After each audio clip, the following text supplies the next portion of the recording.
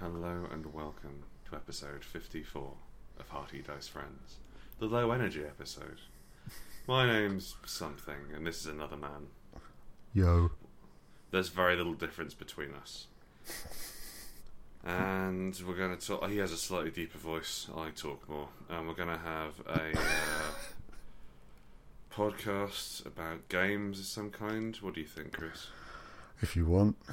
Sounds good. So our first question comes in from me, and it's why? I will counter that with a second question. Mm-hmm.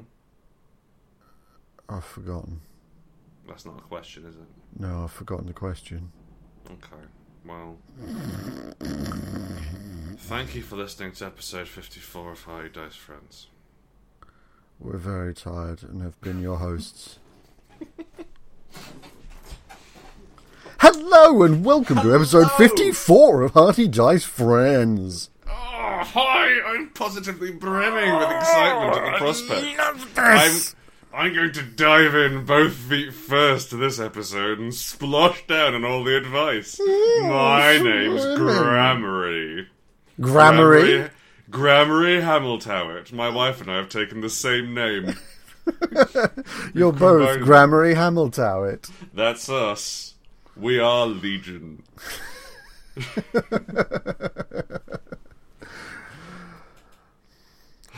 Okay, somewhere between those two? Yeah, maybe just reel one in and amp another up.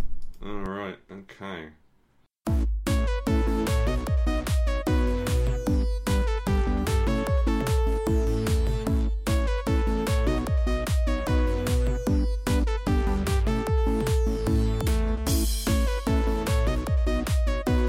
Hello and welcome to episode 54 of Hearty Dice Friends. My name's Grant Howitt, this is Chris Taylor, and I went to a farm yesterday. He did. A special farm for playing with goats. I did! I went to Vauxhall City Farm. This is related to game design. So I'm mentoring at the London College of Communication, and they have a game design branch there, and I signed myself up to be a mentor to some poor 25-year-old who's doing an MA. Despite a complete lack of any sort of actual qualifications. And the lad who I was assigned to, has decided to make a game for Vauxhall City Farm where he works as a volunteer. And so we and a bunch of his mates went there yesterday to do a bit of a brainstorming session, and I got to hang out with a goat who had one horn. I fed a pig. I fed a sheep. I fed a sheep and scratched his horns. And they were warm horns. Do you know that? I did not know that. They were warmer towards the base, where they're connected to the sheep.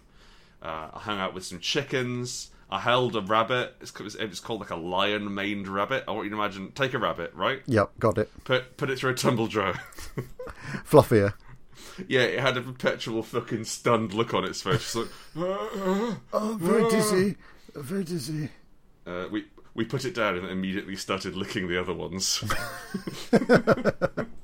Oh, I went wrong. A man with a big beard held me. But it was great. We have a fun game lined up where the teenagers have to pretend to be spying for MI6, but spying on the pigs. Coming 10:42, pig exits sty. Scribbled notes. That sort of thing, but also like, so it's Vauxhall City Farm, but like doing dead drops and looking through newspapers with holes cut out and stuff. I've never got to look through anything with holes cut out in it. I think that's more of an oversight on your part, really. Well, I guess I could do a paper, but what I really want to do is a painting, right? Yep. I mean, that's the dream.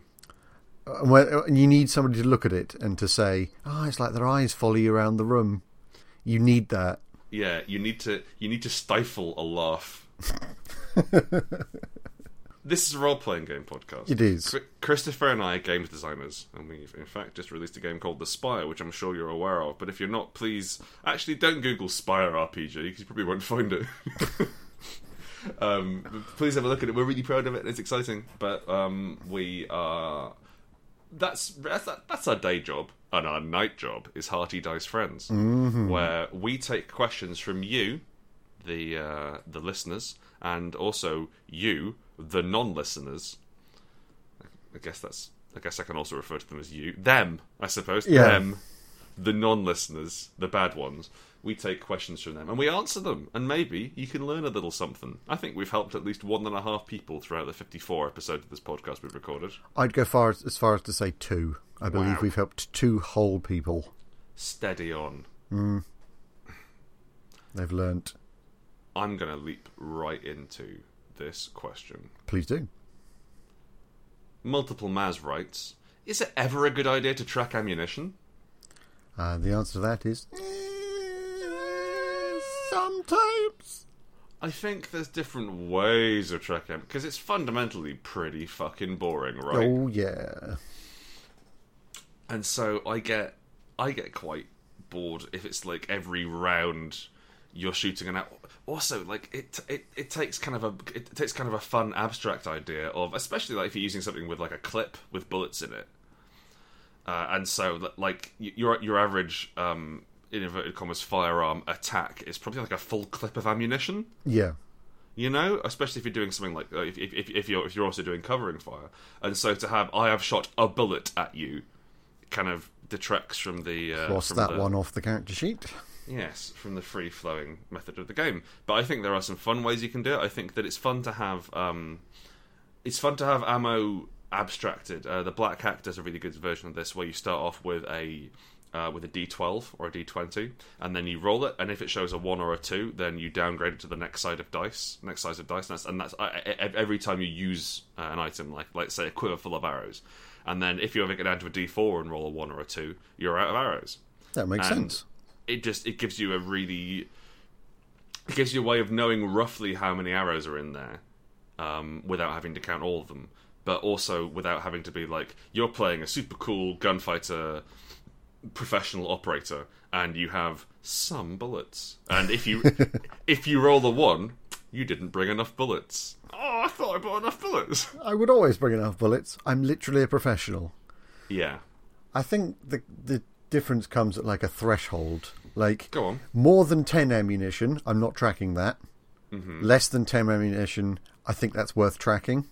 Yeah, 6 bullets is brilliant. Yes, if you've got 6 bullets and that's the game, like it's survival horror and you've just got 6 bullets, that's really interesting to track the bullets, and then each bullet means something. Whereas if you're tracking your 126 arrows, that's pointless. It's a bit like tracking gold versus credit scores, right? Yeah, same sort of system.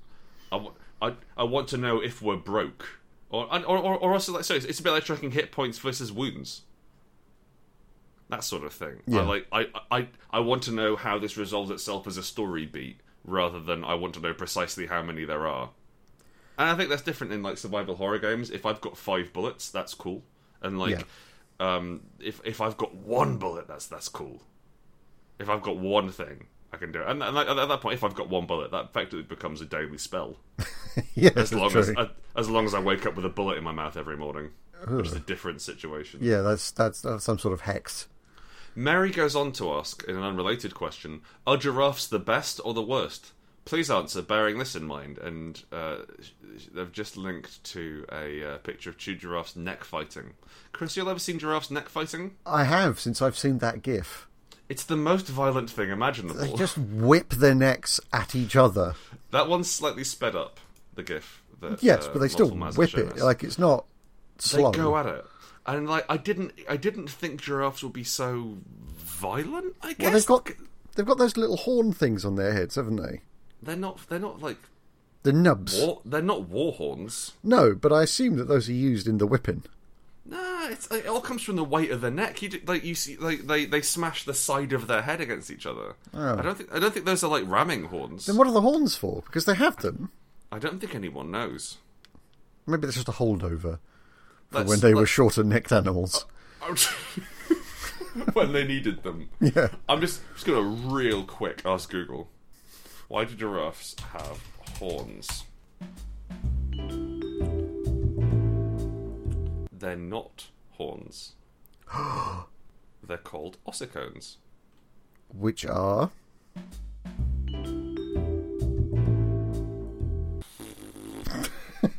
Horns. They're horns. Oh, sorry. Male giraffes use their horns to sometimes fight with other males. Yes! However, No two individual giraffes have exactly the same pattern. Oh, of spots, not like horns. I thought they used the horns to identify themselves at borders and just like inverted their neck and put it in some ink and then dabbed it down. Passport control with giraffes. Do giraffes have two hearts? Well, I want them to now. What? But I'd assume not. They have a small supercharged heart. I guess somebody's thinking that to get the blood all the way up the neck. Yeah, right, you'd think. How fascinating. Anyway, giraffe facts are not really what people came here for. No, but they are interesting and informative. Yeah. And it's always nice to learn, isn't it? I think giraffes... I don't think they're either the best or the worst thing. I think they're definitely not the worst thing. I'm glad they exist. I'm glad they exist far from me. I don't know. Like, I'm not super worried, because it's not like I can get... Like, all I need to do is get indoors. I don't know. I just... What's it going to do? I don't want to be, in bed, having a little nap, and suddenly there's this giraffe tongue licking at the window. I don't know. Could be... Like, they've got kind of cool long tongues. I mean, they're very rough tongues, aren't they? They're designed to deal with thorny spikes. Do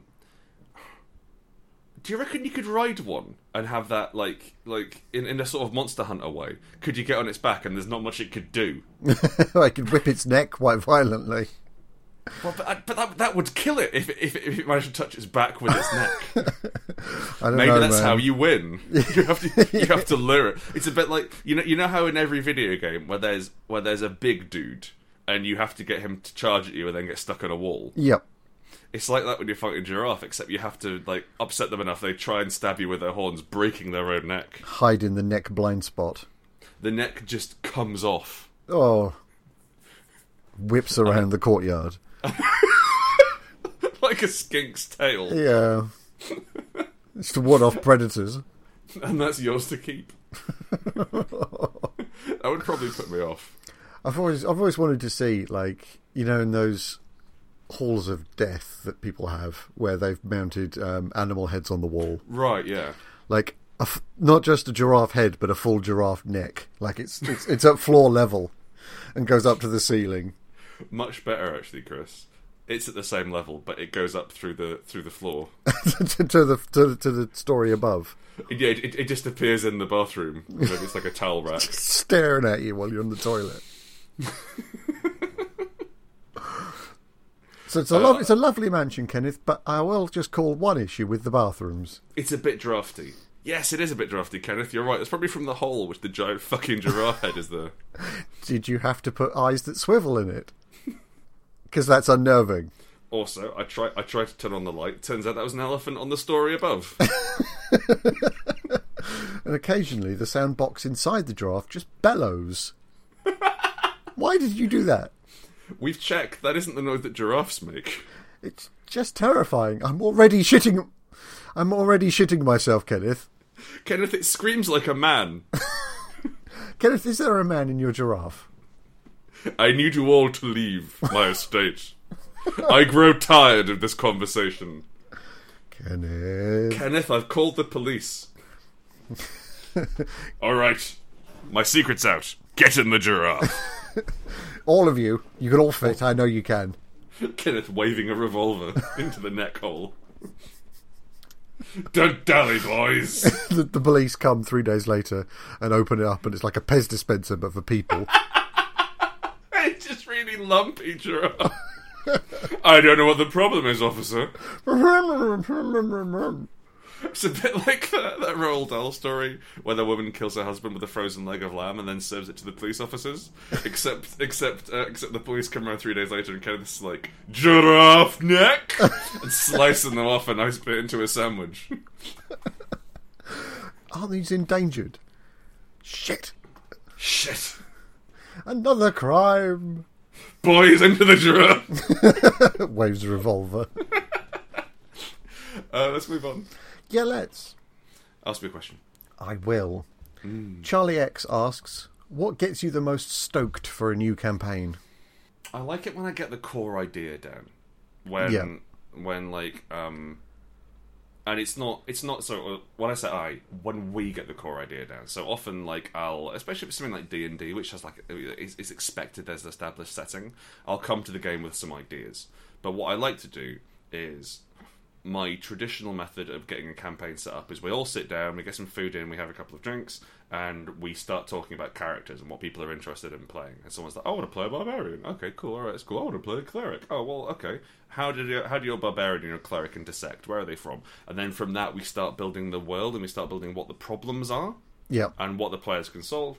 And shit, the last time I did this, it was in New York. Actually, I did a 13th Age campaign a couple of years ago, and since then I've been testing my own games really. But it's well, actually, Unbound does this as well. But I really like. I think after I finish session 0, and I know what the potential stories are, and I know what all the cool characters are, and all the plot lines. That's great. And then unfortunately, I have to run the fucking thing, which is never great. It's never Always as good as you want it to be. No, it's never quite what you have in your head, but that's kind of part of it, isn't it? That's the thing. Like, it's better and it's different from what I have in my head. And if I just try to make it what's in my head, then that's not going to work because this is an improvised collaborative storytelling game. Yeah, I think that's the thing that gets me most excited for a new campaign is what's that? What the players are going to do. It's nice hearing what their characters are going to be. Yeah, like you've got this basic setup, which admittedly, as you say, most often is collaborative. But then, like, what are they going to do with that? Where's that going to go? And it's always somewhere none of you expect. Yeah. And it's just a spur-of-the-moment thing or a throwaway line by one person suddenly becomes the campaign. Yeah, for sure. And it's that kind of turn point that really gets me. When you build momentum. Yeah. And you can feel it. It's a bit like when you're making dough. You're making bread, and you mix together the dough, and it goes from being flour and liquid into, oh, this is dough now. Yes, this is a thing that sticks together. Yeah, and like you can't quite remember the bit where it happened, but now it's happening, and it's great, and it has cohesion. That's always super exciting. It is fantastic, and also, I mean, there's that moment when right at the beginning when you're having your first think before even the players get there, like what sort of thing am I going to do? When you first go, what if? What if? And then you bang some things down on your keyboard. Yeah. And that moment where you've got like only a paragraph. Yeah. Of what if it was this? Yeah. And you see the kind of the vistas opening. Yeah. I always find that really exciting. I also quite like one of my favourite tricks for session 0 is to draw a map, but with the players there. Yeah. So like you work out where the players are from, and then put an X in the middle of a bit of paper, and go, it's like, here, you are here, and then you start sketching on the other bits. And the trick I found is to never try and make up fantasy names for anything, because they always sound daft. Yep. But we had a game set in fantasy. It was Fantasy Transylvania, right? Near Fantasy Spain. I will say, by the third session, it does start to wear a little bit. Because, really? Well, it's the thing. Like, I'm absolutely fine, but it lessens the power of your plot a little bit when the name of the country you're in is Fantasy Transylvania. Yes, I guess that is an issue. So you have to change it a little bit there. But I know the last campaign I'm currently running, all the players met at Fantasy Burning Man. Just call it Burning Man. Well, yeah, Burning Elf and Burning Dwarf. Burning Dwarf. That's better. Yeah, cheaper too. Yeah. Less wood. Probably burn for longer. Actually, I think there's probably a lot of calories in a dwarf. Well, it's made out of wood, isn't it? Like, I don't think they get a really big man and set him on fire. That makes some sense. Is that what you did in Burning Man? I guess it wasn't actually Burning Man when you went there. You just went to a desert and set a man on fire. It was the woods. It was the woods. I saw a man. I burnt him. I played some rock music. It was pretty good evening. Do you know what Burning Man is, Chris? I'm broadly aware of it, yes. Okay, cool. I kind of like to go, but I don't think I'm that grimy as a person. No. Because I see people there, and either they're very rich, or they look very dirty. Very dirty. Very dirty. And like, I totally get that they are going to a place where there is dust and nothing else. Yeah. And so you're going to get very dirty. I just don't think I'm set up for it, you know? No. I quite like a shower and a bed, and my cat, who I could not take to the playa. And it to not Playa? be 600 degrees. Yeah, I think I'd die. Yeah. And I assume think, it gets like- fairly cold at night as well. That would be the other time how I'd die. Skilled medical professionals and a cleric would bring me back to life, and I'd just stagger out in my pants. Instantly freezing to death. Sorry, do any of you gentlemen have any more drugs? I think that's how it goes, isn't it? That's just the only thing people say to each other. Well, like, there's cops, which is the weird thing. That is odd. There's cops, and like, so it's not quite as openly druggy as I thought it was. No. But also they have like a fight dome. A Thunderdome, if you will. Well, they have a Thunderdome, which you go into and brawl in the desert, quite far away from hospitals, one must presume. I don't know, that sounds kind of fun. So like the whole sort of peace and love and creativity and drug taking thing didn't lure you in, but the chance to knock another man unconscious in the dust while the crowd hang on to the dome above you and scream, that pulls you in. That lures me in somehow. I think I'd lose. I'm very sure I'd lose. I think you'd look good going down. Yeah. But Like you'd kick up a big cloud of dust. yeah, it'd be great. Have Yeah. a David and Goliath thing going on. I'd like to run a game at a big festival like that. It would I work. remember- I think there's a couple of Call of Cthulhu scenarios set at Burning Man. That would definitely right. That would totally work. Yeah.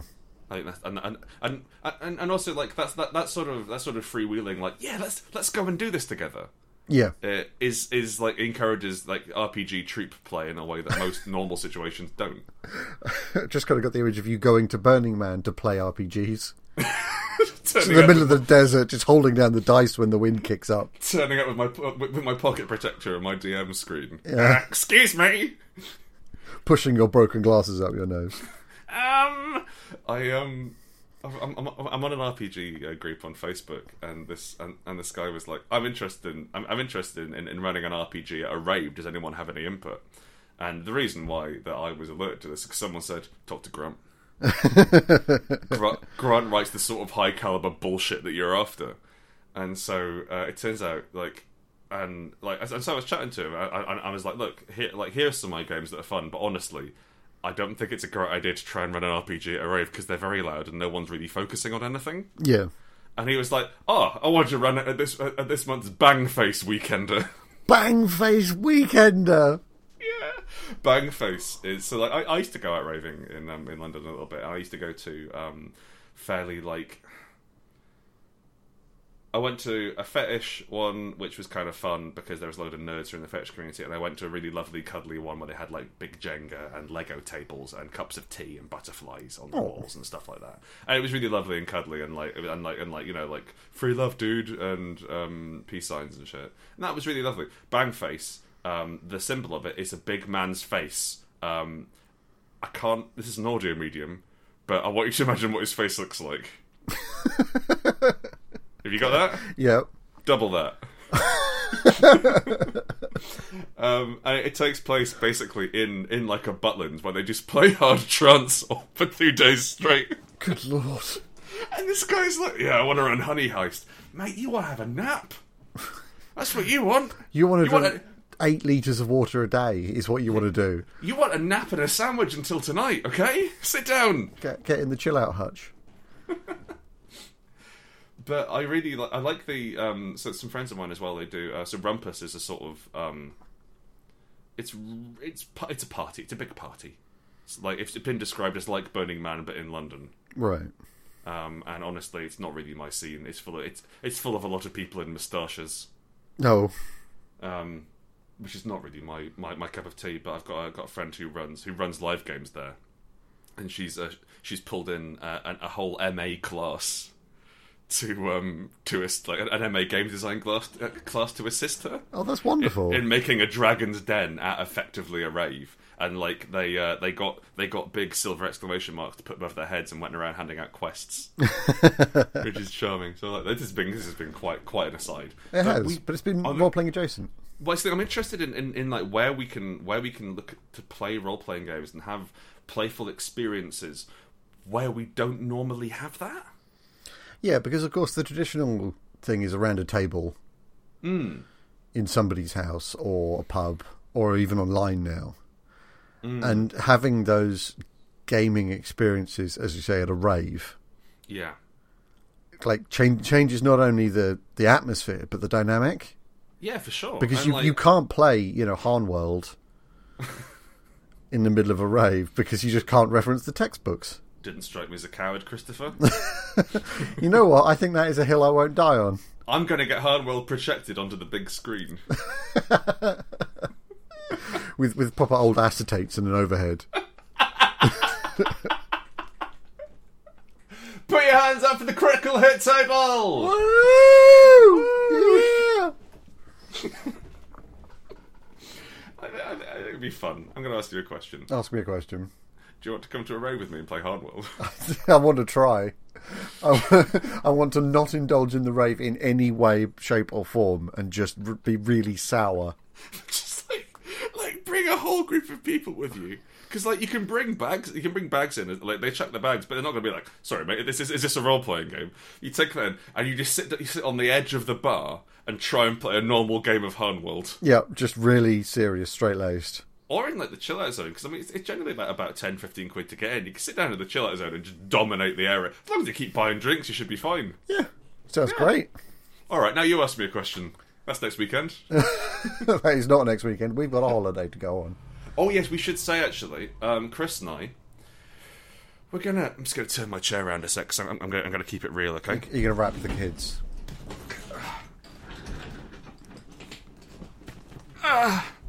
That has to be painful. I know what sort of chair you've got. Oh, I've got quite a big computer chair. I put my arms through the holes. That's gross. Oh, Chris, I think I'm stuck. Okay, well, rewind what you just did. Okay. It's going to be agony, but...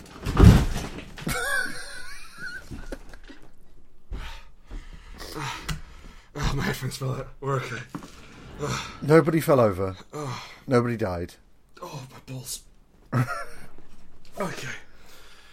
We're gonna get serious. Never wrap the kids serious. Again. Yeah, I'm gonna get serious here, kids, but not so serious I turn the chair around again. That was a bad idea. Yeah. Oh, God. Chris and I are game designers, but apparently we're also human. I wasn't aware of this. I was shocked. I thought Chris and I were just sort of happy-go-lucky game bots. Actually, Chris is a robot. I'm more like a toad. Game-o-tron. Yeah. Or I'm more like something you find in a forest that writes games and needs a haircut. Yeah. And we are suffering from what is colloquially known as burnout. We have written too much. We have done too much. Our creative juices are running clear. That's not quite. We are right. cooked and ready for Sunday roast. Yeah. So we're going to take a couple of weeks off, which means that we're going to take a couple of weeks off doing the podcast, which I'm hoping we can get something. I hope we can get something recorded and put it in its place. It probably won't be a normal episode, but that'll be so. For the last 2 weeks of March, we won't be around, and we're expressly not going to be answering our emails and stuff like that. Yes, we're having an actual holiday, which we've not really done. No, Chris and I don't really do holidays very well. No. We tend to go on holiday and then do work. Yes. And I imagine that will also happen here, and that's fine. We're not going on holiday expressly to do work. Yeah. But we're going to go on holiday, and Chris and I are going to go and spend a week with each other in the Kentish countryside. In the depths of Kent, next to some goats. Yeah, there's goats there, which is the main reason why I booked the place. But we're gonna be off. So our apologies for not being around, but please enjoy our back catalogue of shows. Why not listen to your favourite one a third time? Why not recommend an episode to your friends? That would be good. That would be lovely. But yes, we're suffering from burnout, which is a bit weird because I didn't think that we could do that. I kind of want to have a chat about that because I thought that my brain's creativity was something which just happened like I was a tap that had been left on. It's a sort of limitless potential. Yeah, and limitless, but not especially valuable. You know, like rocks are. Yeah, they're just about. Yeah, they're just about, and it's the craft for me was picking the one of the 200 ideas I had that was good. The biggest, shiniest rock. Yeah, and focusing down on that, and as it turns out, that wasn't quite true. I am human. I'm getting a bit older these days. I think that might be. I mean, we all are. It's physically impossible to do anything else. and maybe I just need to take things a little bit slowly sometimes. Get the old Zimmer frame out and rest the laurels, etc. Hobble around Ken. So yes, if you have any ideas for how the fuck to get over burnout, I'm interested in talking to you, listener, about that, because I don't know. I'm not sure. Anyway, question. Yes. Is it my turn or your turn? I think it's your turn. Because you asked me about a rave. Yes. Which I'm not counting as a legitimate HDF question. Oh. Well, fine. Drain PR says, this is from Reddit, how to prevent my brain from frying while I'm GMing a session? So I have a real problem with this. I have to run shorter games. Yeah, you run like an hour and a half, 2 hour sessions, don't you? I do at the moment, but especially on days when I feel worse. I should explain, I suffer from depression and ME, so I have chronic fatigue syndrome on top of this. So we long are always periods, lucky that Chris is awake. Yeah, so long periods of sustained energy expenditure. Like engagement. Yeah, engagement is genuinely difficult. So trying to prevent my brain from frying is like a key part of every game I try and run. What have you discovered? The key is to lump as much of the work as possible onto your players. And you can get them, if you're having a bit of a moment and need to think, you can get them arguing between themselves real quick. Yeah. And but not arguing in a sort of backstabbing way. No. More in a sort of, what's the best way to do this sort of way. Yep. A couple of choice lines here, choice lines there. Yeah. And suddenly they're talking about a plot to overthrow governments. Yeah, why not? Brilliant. Yeah. I think as well, also like having a set time. So like meetings in business. In the real world. In the real world, we have meetings once a week. We do. And we technically have meetings every day. Yeah. But we have a meeting with our business partner Mary once a week, and we all have a chat about how things are going. And I think an important thing with meetings is to say this meeting is going to happen between this time and this time, because at that point you know that, like, well, if it's between 2 and 3, I know that I've got to endure this for an hour, and that's how much time I've got to cover this, and hopefully it won't run long, and if it does, that's a bad thing. Yeah. And of course, meetings do run long, etc. But you at least you're starting out with that. And I think you can do a very similar thing with the game, because generally games run from after dinner until everyone gets a bit sleepy, or too drunk to play. Or too drunk to play. That's your standard. That's your standard mechanic.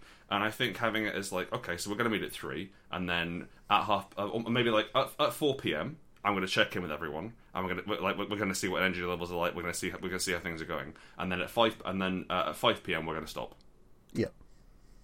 And I think that could be a very useful way of keeping yourself engaged and realizing like, oh, I've got this much time to fill. I've got to devote this much energy to it. Yeah, and what I do is one of the things I like to do is I try and game in the day when possible. Oh, why's that? Because I don't need the threat of sleep pushing in on top of that, you know? Yeah, actually, you and I have co-GM'd a game which started at 7 p.m. And it was very difficult to get you to say things. Yeah, well, I mean, it depends on how well I'm doing in a certain day. Yeah. But if I've got the threat of sleep on top of that... I love the phrase, the threat of sleep. That sounds like a Jonathan Franzen novel. I hate sleep, it's awful. Oh, it's okay. Oh, no, it gets in the way of doing stuff. What the hell are you doing anyway? Absolutely nothing, but it gets in the way of that. I think sleep and eating, I love them. I love eating. Yeah. Like, I don't get this whole sort of Huel slim fast liquid food deal. No, wish I did. Optimized food. It's boring. It doesn't taste very nice. No. It's just it's nutrient paste, and it seems weird that nutrient paste should be A, expensive, and B, a luxury. Yeah. Like, surely, I think nutrient paste should be handed out by the state, if anything. Yeah. You know, but you get these bottles of, was it Soylent? I made a vodka Soylent cocktail. It was rum Soylent. I made a cocktail, and it tasted like chewing an old pillow. It was not nice. Oh. It's just sort of kind of vaguely oaty. You're very much relying on the rum there, aren't you? Oh yeah, very much so. And it's just not very nice. And eating is such a wonderful. And like, I can see why they're doing it. And like, it's come out of this Silicon Valley tech bro idea that, listen, you're too busy to cook. Also, you don't know how to cook because no one's ever taught you. So rather than spend money learning and doing that, rely on professionals to cook food. So it's really nice when you eat it because you have money to do so. And for the rest of the time, simply, effectively push batteries up your ass. Plug them in. Just plug a couple of AAAs up and AA's up there. Yeah, be kind. Yeah, you know. I reckon I could get it anyway. And sleep is a similar thing to that. It's kind of a basic bodily need, but because it's a basic bodily need, we're programmed to quite like doing it. Mm. But I think it would be nice if I could just stop sometimes. Yeah. So like, oh, you know what? Don't have time for lunch today. I'm not going to bother with lunch today. Rather than, I don't have time for lunch today. I'm not going to bother with lunch today. And then getting increasingly angry and sad until dinner. At which one you're finally fulfilled. So much of my fucking life, so much of my depression. I'm on venlafaxine for depression, and it's doing a really good job of taking the edge off it. It really lets me handle and do stuff about my day. But I think most of the breakdowns I've had over the last year or so have been because I needed a sandwich. Yeah. I just feel like such a useless electric bag of meat. I mean, that's it, isn't it? It's that human operating system. Yeah, a fallible, broken machine. Yeah. What was the question? Yes, brain from frying. Yeah, how to prevent my brain from frying while I'm GMing a session. I think also not smoking marijuana. Don't do that. That will just throw you. My GMing's never gone up after I smoke marijuana. And yet. I don't smoke when I GM.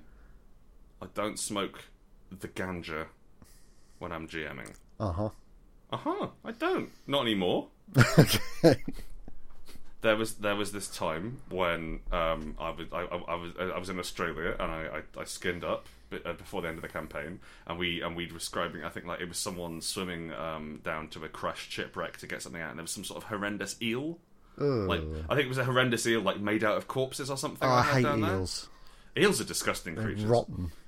They are gross, aren't they? They should be stopped. Mm. I think everyone can agree on this. Fuck eels. Fuck them. But I started describing this horrendous late necrotic eel, and I really upset myself. I got too into it. Oh. I managed to scare myself with the description of the necrotic eel I came up with, and had to basically have a sit down and a packet of crisps. Oh, bless. And so ever since that point, I was like, I'd rather just, stay in full control is a really generous description of my GMing style. Yes. But I don't smoke the reefer when I have to be in charge of a group anymore. But how do you prevent your brain from frying while you're GMing? Make sure I eat beforehand. Get the fuel levels up. Get the fuel levels up. Make snacks on the table is nice because we are fallible machines and we need fuel to work. I think as well the most important thing you can do, aside from making sure you've got enough food in you, as Chris was saying before, is letting the players deal with things. Is trying to switch the focus as much as possible. Mm-hmm. So as a GM, one of your main jobs is pacing and tone, which games don't really talk about a great deal. But in terms of pacing, if you could, if someone hasn't said anything in a while, switching the focus of the game to them and asking them what they're up to and trying to pull them in, and effectively you see yourself as almost like you're a painter and you have this palette of characters and you can dab these colours onto the canvas, and you should use as many of these as possible. That's what I learned as an artist. Use as many colours as possible until everything's just a brown, wet mess. But role-playing. Yeah, but role-playing. Ask me a question. I will ask you a question. Thank you. Zenton asks... Hey, Zenton. Will digital media for gaming ever be popular enough that developers will start employing continuous deployment rather than additions? Well... I mean, D&D tried it, didn't they? I think there's a real issue with continuous deployment for RPGs over software. Why don't you tell us what continuous deployment is? Because I know what it is 100%, but why don't you just describe what it is for the audience?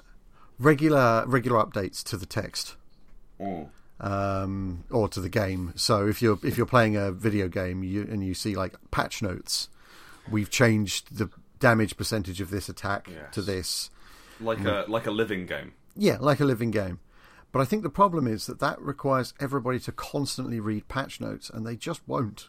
That is the thing. Whereas full editions, you just buy the whole next version and You've read got that.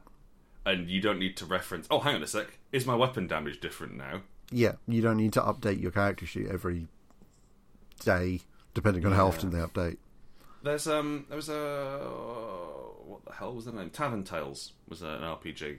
Yeah. Which had an unsuccessful Kickstarter after it funded, and then the author was like, oh, I actually can't do this. So I mean, the site didn't work out, so he refunded everyone who asked. But he like that was originally set up as a wiki, and so he had the core rules down on there, and then he had character classes, or they were like you plugged together different elements to build a character. So you had like barbarian and dragon and undead and cleric, and you could choose powers from each of these Right. to make something. Oh, it was a really nice idea actually. And that was done through a wiki. So the idea was that there would be new materials released through the wiki, and it was free to access. And the idea was that you would continually have this game which built and grew. It wasn't quite perfect because I think a lot of people use books. Yeah. I quite like being able to separate myself from the digital world when I roleplay. There's also this issue with wikis of you might miss a page. Oh, if you don't click a link, if you don't notice that this section is referencing another section, etc. Also, like, it might go down or not work, which isn't really possible with a book unless you drop it in a bath. Yeah, but with a book, if you've read it front to back, you have definitely assimilated 100% of the information. Yes, or like you're aware of its existence, you know where to look for it, etc. Yeah. Like it is a closed unit rather than an open unit, and I think because games rely on at least one person understanding the entirety of the world, that can be a huge problem. But I think it could be interesting to like think about how that would work. I could see possibly something along the lines of because we were chatting last episode about how we want games to move forward and how we want people to. And I'm interested in seeing what we can do with mobile phones and tablets. Yeah, and so having a role playing game which is run through tablets and through mobile phones, and so that would mean I have an axe and I just push the hit with axe button, and it just does it, so it can change my axe damage. As long as it doesn't, like, I don't need to know that the axe damage has changed. Well, even then, I mean, it could give you a flash up like this is the stuff from your character sheet that has changed. Yes, precisely, and it just highlight that in red or whatever. And that would be a really interesting thing. It'd be a way of dealing with typos better. Yeah. We'll say one thing: our Spire book is riddled with inconsistencies, despite employing, I think, 3 editors. Yep. Don't know how many more we could employ now. I don't know how many people we can throw at this to make all the spelling mistakes go. I'd like to point out. Yes, we have fixed them, but it was a very long process, and we still didn't do it right. Painful. It's an interesting idea. I really like the idea of having a role play, a world which is orchestrated by the rules, and you just have axe on your character sheet, and you push the axe button, and then that attacks a GM's character, and all of the heavy lifting is handled off screen, because part of the challenge with RPG systems is dealing with that heavy lifting. Part of the problem with RPG design is that sometimes the more complicated version is the better one. Go on. In that, for instance, let's say you're making a combat-based RPG where you fight giant monsters. Yes. You can make that very simple and have Hit Monster. Yes. Or you can have any one of a billion Monster Hunter style interactions with Hit monster leg. Hit monster leg, locations. Tie up monster leg. Bother specific type of monster with specific weapon. Yeah, resistances, certain types of damage reduction, breaking things, speed, terrain, all of this sort of things. And that would be Whether really or not interesting. You fall in love with and kiss the monster. Obviously, monster kissing. Yeah. But actually playing that at the table would be horrific. Yeah. Just nightmarish. It would be despicable. I think, but I believe it's GURPS, right? It would be worse than GURPS. I suppose GURPS with all the Monster Hunter add-ons factored in. GURPS with every add-on. Yeah. And Hero system. yeah, and if you did it through continuous deployment and as you say, this app style gaming, players don't have to see the calculations. No, I think like the challenge you might have though is that they need to understand what ramifications their actions might have. Yes, but you can still imply those from a base level rather than say, look, this is the calculation. You can show it to them if they want to see it. Yeah, but they don't have to. You can have somebody who's brand new at the game just have a character sheet that's a picture of an axe. There's nothing else on it. There's a picture of an axe. That's actually kind of an interesting idea. In that you have a role playing game, and the first thing you have is a picture of an axe, and you push axe to use axe, and then as you level up, it gets more complicated. Not just you become better at axe, but it's like, oh, you got a name. Yeah, you have a description. By level 20, it shows you the full quadratic equation for how to calculate your damage. And so you can go, oh, if I change this variable, it'll actually get me more damage.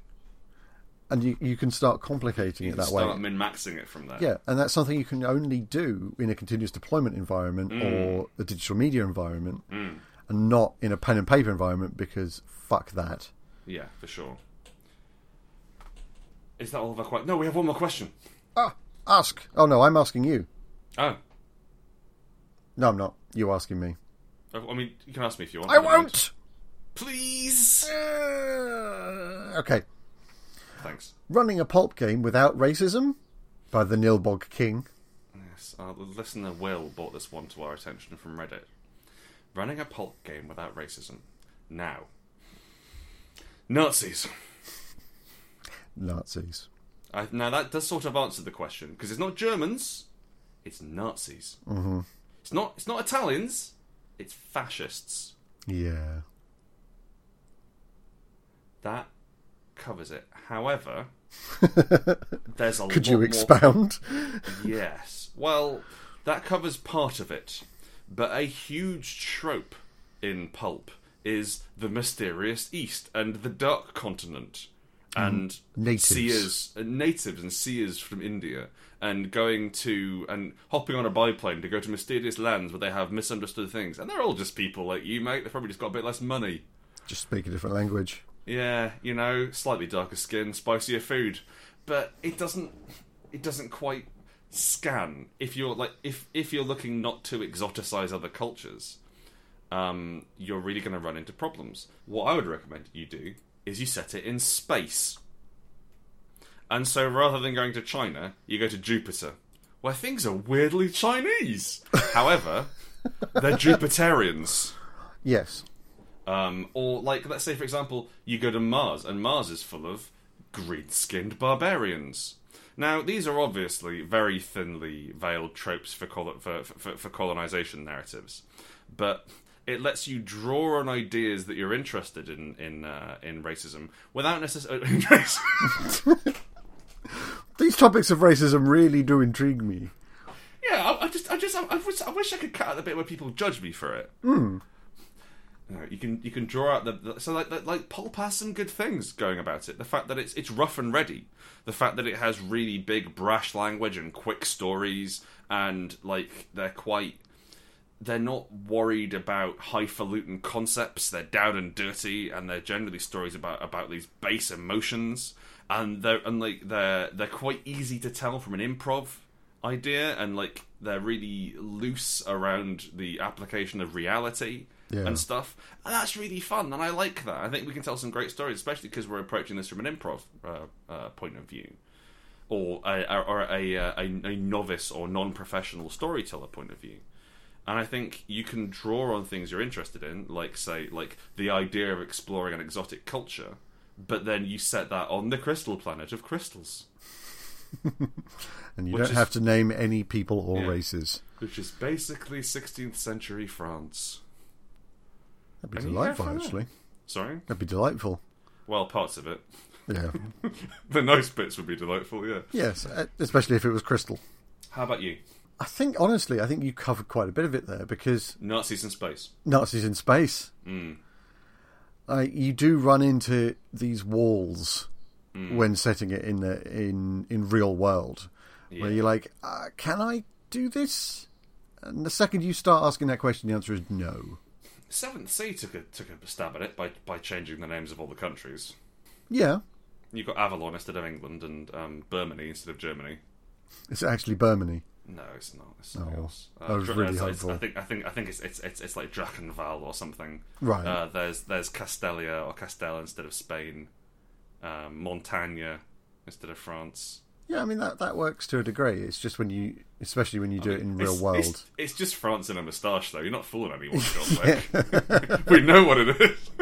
We see through your schemes. I think it's difficult. I think you can get away with a lot by having by not sort of going to these exotic places and not having like examining your tropes and. One of the other issues that like they have is like running a historical game without racism, running a historical game without sexism. Yeah, and like it's really easy to run a historical game without sexism in. You just pretend it didn't happen. Yes, it's really difficult to run a historical game without racism. Yes, that is a shame. But like I think like you can do.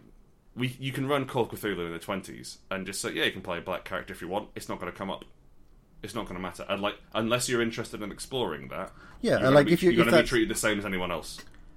Yeah, if that's something that the game is almost about, and you're actively exploring it and looking at it and seeing how you interact with that issue, yeah, for sure, then that's okay. But then at that point, that's not a pulp game, is it? No, that's definitely not pulp. That's not in their genre. That is an exploration of race. And that, I think, is the last question. I think it is. In short, space! Space! What problems can't be solved by setting things in space? Breathing. Yeah, I suppose. I've got too much oxygen. Have I got a cure for your ills? I haven't frozen yet. The vacuum of space! Thank you so much for listening to Hearty Dice Friends. If you like what we did, you want to give us a bit of cash for doing so, we'd love that. You can go to patreon.com/Hearty Dice Friends and give us some cash per episode. That'd be really lovely of you. If not, you can follow us on, or as well, you can follow us at HDF Podcast on Twitter. You can send us an email to heartydicefriends@gmail.com if you've got a question. You can also go to our professional business website, called rowanrookanddeckard.com, where we list all of the games we've written, including Spire, and all sorts of fun world-building stuff as well. We love you. We've built snowmen in your back garden. One of them looks like you. We've given you a luxury shovel. You wake up at 3 a.m., next to a luxury shovel in your bed. You know it's luxury because it has a ribbon on it. You look out into your back garden and see 7 snowmen. One of them looks like you. One of them only tells lies. One of them only tells the truth. And a 4th one contains us. Packed inside in our snowy tomb. Are we dead? No. Okay, well then... If we stay there much longer, we will be. It's freezing. That's true. My God, yeah, we're not wearing any clothes because we needed to try and get, like, compact. Yeah. We needed the extra space. We didn't want to have any drag, which I closed. But so like we've gotten ourselves greased up with goose grease, and we have writhed together. And an assistant who we shot so he would not spread the word has built a snowman around us. So there are many snowmen and a corpse in your garden. Yes, there is a corpse. We couldn't move the corpse because we're in a snowman. Anyway, listen. First off, bury that corpse. Then, free us. Then, let's build snowmen together. Wouldn't that be nice? Because we love you. Thank you for listening. We love you. Goodbye.